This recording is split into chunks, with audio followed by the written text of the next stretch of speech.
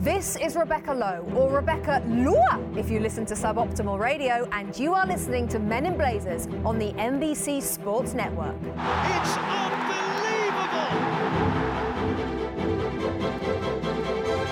Welcome to a Men in Blazers pod special with the 83rd Attorney General of the United States of America, Ms. Loretta Lynch. The woman who achieved something most football fans believed was not possible, taking out then FIFA President Sepp Blatter. I still can't believe this interview happened. The whole experience was so wonderfully surreal. We were planning the night of the Golden Blazer, the illustrious award we hand out annually to the American who's done the most to grow the game we love in the country we love. And the FIFA Slayer's name was a unanimous choice on the lips of the voting conclave. I reached out dutifully to the Department of Justice. My confidence levels were akin to those of a quarterback poised to throw an 80-yard Hail Mary as the game clock ticks down towards zero.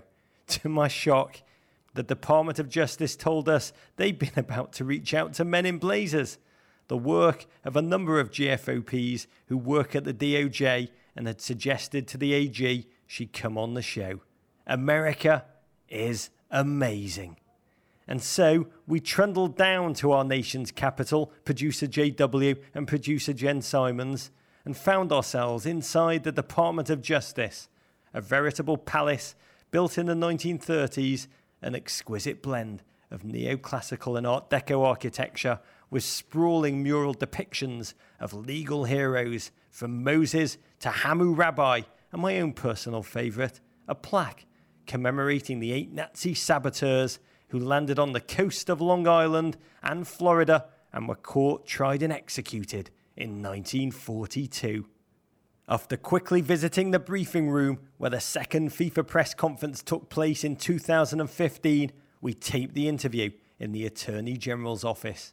An astonishingly beautiful space, awash in walnut, maple, mahogany, and hung with oil paintings of RFK. I've never before recorded an interview in front of so many Secret Service agents, and I don't recommend it. It's all a bit too unnerving. They give you no reaction at all. Talk about a tough crowd. Loretta Lynch, though, was a stark contrast to the palatial surrounds. Warm, jovial, and human, she's as I imagined, she's as I hoped, and more. A woman who has defeated every challenge on her rise to the top. And now, few Americans have done more for global soccer than her. When I do get my American citizenship, I'd love Loretta Lynch to swear me in. And my only regret is that when I presented her with the Golden Blazer, I realised we'd left the tag on. Here she is, my conversation with the 83rd Attorney General of the United States of America, FIFA Slayer, Ms. Loretta Lynch. Ladies and gentlemen, it is a genuine honour to present to you the great American who took down Sepp Blatter, the woman the world knows as the FIFA hunter, the 83rd Attorney General of these great United States of America, the one and only Ms. Loretta Lynch. Well, thank you so much for having me on your show. Oh, thank you for joining us here today. It's a great honour to be with you as a gent who loves two things above all others, America and soccer. You are a hero for the work and the dedication that you poured into bringing down Sepp Blatter and FIFA, which I believe might just be America's greatest gift to the world since the Marshall Plan. Well, I thank you on behalf of the outstanding team of lawyers and agents and investigators who worked for years to bring this case together and who continue to move this case forward. Well, everything I know about the Justice Department, I've learned by watching Paul Giamatti in Billions. But when I look at your life and your career arc, I just marvel that the person who brought down FIFA and changed world football forever was born in Greensboro, North Carolina, yes, the daughter of a fourth-generation Baptist minister and a soft-spoken librarian. Like Rey in The Force Awakens being plucked from obscurity to take on the First Order, do you feel like you've been on an incredible journey? Well, I think that my life has been a wonderful journey. You mentioned my parents. the thing that I got from them that I think has sustained me through all of my different jobs has been a fundamental sense of fairness and equality and opportunity. Then I dig into your story, Ms. Lynch. The more I read about you, the more I come to appreciate two crucial biographical details that made me realize that you were born for the task of FIFA fighting. Your football roots, they run deep. Your first encounter with football, 4th grade, yes. Lakewood Elementary School. Yes, I heard you indeed. had mad skills. I'm not sure how mad they were. I think we were all running all over the field. But as a kid, I loved soccer. It is one of the best sports available to every kid. And I'm tremendously happy to see it growing in popularity here in the United States. Then when I look at your career, after you became the federal prosecutor for the U.S. Attorney of the Eastern District in Brooklyn in 1990, you won cases against international sex trafficking rings, terrorists, mafia bosses, organised crime rings.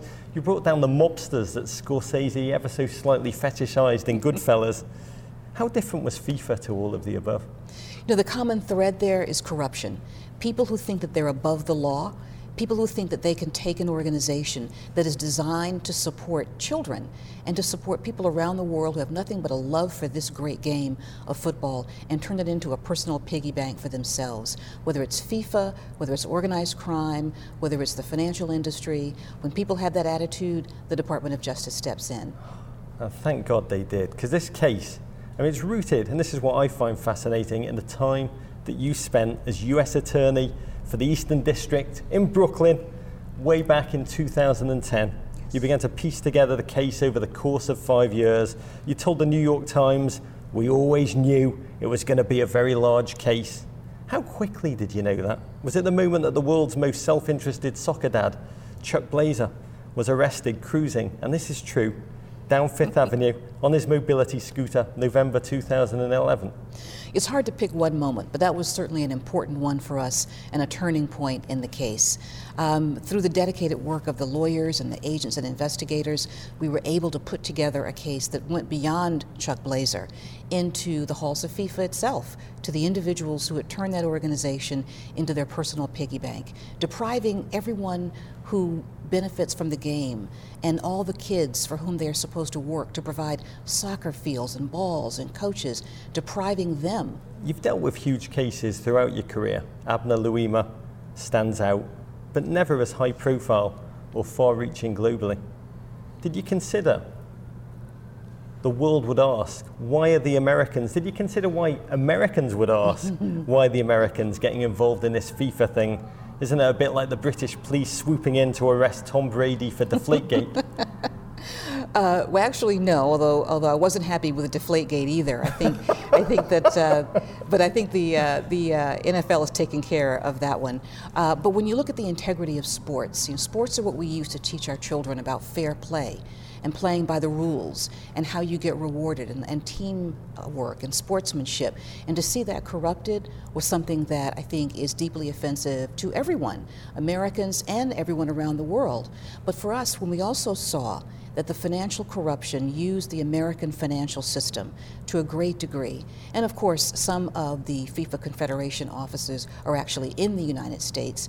We saw that they were actually using the U.S. financial system to carry out this scheme of corruption. And that definitely is something that cannot be countenanced. I'm going to take you back to May 27th, 2015, just 35 days after being confirmed as Attorney General. You dropped the hammer.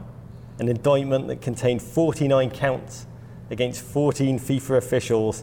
Oh, watching you at the press conference, stand up and declare a warning to anyone who seeks to live in the past and to return soccer to the days of corruption and bribery, cronyism and patronage. You're on the wrong side of progress. It was a great American moment for me. You are 5'1", 5'2", 5'3", 5'4". Keep going, keep going. Surrounded by burly American blokes straight out of Central Casting, and you spoke with an aura of serenity and surety. What do you feel inside in a moment like that? Well, I'm incredibly proud of the work that went into making a case like this, and so it's my job to highlight that, and I'm grateful for that opportunity. I also think it's important that the world see that when people do use the American financial system for corruption, that American justice system will take notice. But I will tell you what I thought about during that moment. What came back to me was something that had happened several years ago. In the early 2000s, I was actually in South Africa on business the weekend that they learned they had won the 2010 World Cup. And I saw how that whole action lifted not just the country of South Africa, but the continent of Africa. And certainly I've been in Europe when other important World Cup games have been played, and I've seen the importance to national pride, to national spirit, and also looking at the story that anyone, if they work hard enough and play by the rules, can succeed in this wonderful game of football. And I remembered that moment at the time, and I thought, how unfortunate that South Africa's wonderful moment had been sullied by corruption. They did a wonderful job with the 2010 World Cup. And I thought, you know, it's important to vindicate their interests. It's important to vindicate all the countries who come in and work cooperatively and honestly with FIFA. It's important to vindicate the interests of everyone who trusts the organization to support the game, to expand the game. That's what I was thinking about at that moment. The response. Because for me, this is one of the most powerful American moments, up there with when you threw out the British. But I wasn't alone in that. Politico wrote, "The pantheon of world soccer has a new hero. To the names of Pelé, Maradona, Cruyff and Messi, add another, Loretta Lynch, destined to go down as the most consequential woman in the history of the game." I mean, he missed out Kyle Beckman's name to that list, but that sentiment is well placed. Your face on the TV screens around the globe. In Germany, they wrote that you should simply be called FIFA Jagerin, the FIFA hunter. At home, Marvel Comics drew you as the FIFA Slayer. I know you like to play down the personal side, the individual side of your achievements and your accomplishments. But you get a kick out of being portrayed as a badass, unsheathed, broadsword-wielding, soccer ball-clutching superhero. Well, no one's given me the sword yet, so I don't really know. But I'm tremendously gratified that people appreciate the work that went into this case. And I'm tremendously gratified that people understand the significance of the case, the importance of the issues that we seek to expose when we do corruption cases like this. And I've been tremendously grateful for the support of the other countries who've helped us put this case together, because it truly is a partnership that we have been able to forge with other countries who are as committed as we are to rooting out corruption in this great sport. The end of February, FIFA elected a new president, the Italian-Swiss Gianni Infantino. What emotions did you experience watching the first post-Sepp Blatter FIFA election? Well, of course, I wish the new president well. FIFA is looking towards a reform agenda. We hope that they continue in that direction. It's a tremendous job he's taken on. And I certainly hope that he has the support that he needs and the commitment that he needs from every officer and director of not just FIFA, but the confederations to continue with the reform model. Amen. I want to talk about you for one moment. At a ceremony at the White House, upon announcing your nomination as Attorney General, President Obama said that you, Loretta Lynch, might be the only lawyer in America who battles mobsters and drug lords and terrorists and still has a reputation for being a charming people person. How are you surrounded by such human darkness? And I mean the cases that you immerse yourself in, but you remain a force of the light. I focus on the tremendous spirit and courage of the victims that I've met throughout my career. People who have been through tremendous suffering, tremendous pain, have been the object of attack, personal, psychological, and yet they have come through and they have turned to me to help tell their stories in case after case. And so I look at their courage and I really get great comfort and find great belief in the human spirit when I see that. Sepp Blatter watches our show. He likes our wig work. What message do you have for him if he's watching? I don't have a specific message for Mr. Blatter.